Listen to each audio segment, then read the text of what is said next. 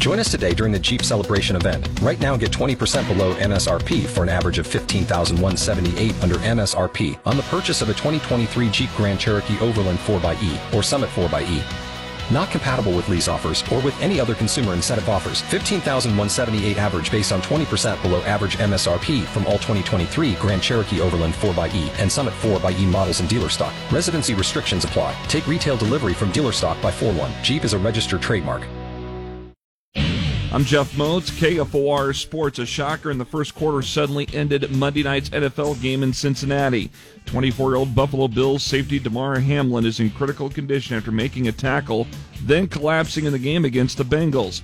Bills officials confirm Hamlin went into cardiac arrest. ABC's Chuck Sievertson has more. Hamlin was given CPR and oxygen on the field, then taken to the hospital. Lisa Salters with ABC News partner ESPN. Bengals players in still full uniform were coming to the Bills locker room. Bills players started to come out, and they were hugging and shaking hands, and you could hear players saying, I'm sorry, I'm sorry. A block from the hospital, Bills and Bengals fans gathered. We're fans, but we're people first. Fans and players prayed. Chuck Sievertson, ABC Sports. The Bills-Bengals game has been postponed for now.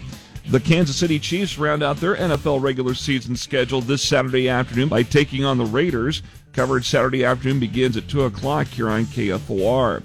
Husker football news, new Nebraska head coach Matt Rhule has rounded out the hiring process for his coaching staff.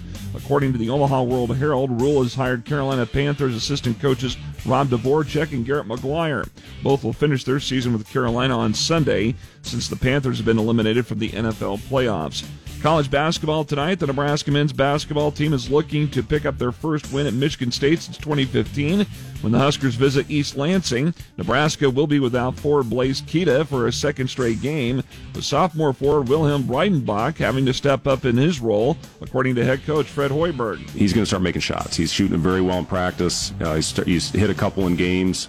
Yeah, his stroke looks better. It looks more confident. Tip-off from East Lansing's at 6 o'clock tonight. You can see it on BTN. In Omaha tonight, the Creighton men's basketball team will take on Seton Hall. Game time for that at 7:30 on FS1. And weather permitting, KFOR's coverage of high school basketball resumes tonight as Class D2 number 1 ranked and defending state champion Parkview Christian plays at Class C1 Lincoln Christian. Coverage is set for 7:20. Over on ESPN Lincoln tonight will be Class C1 number 5 Lincoln Lutheran hosting number 4 Wahoo. That game is set for 7:20. I'm Jeff Moats, KFOR Sports.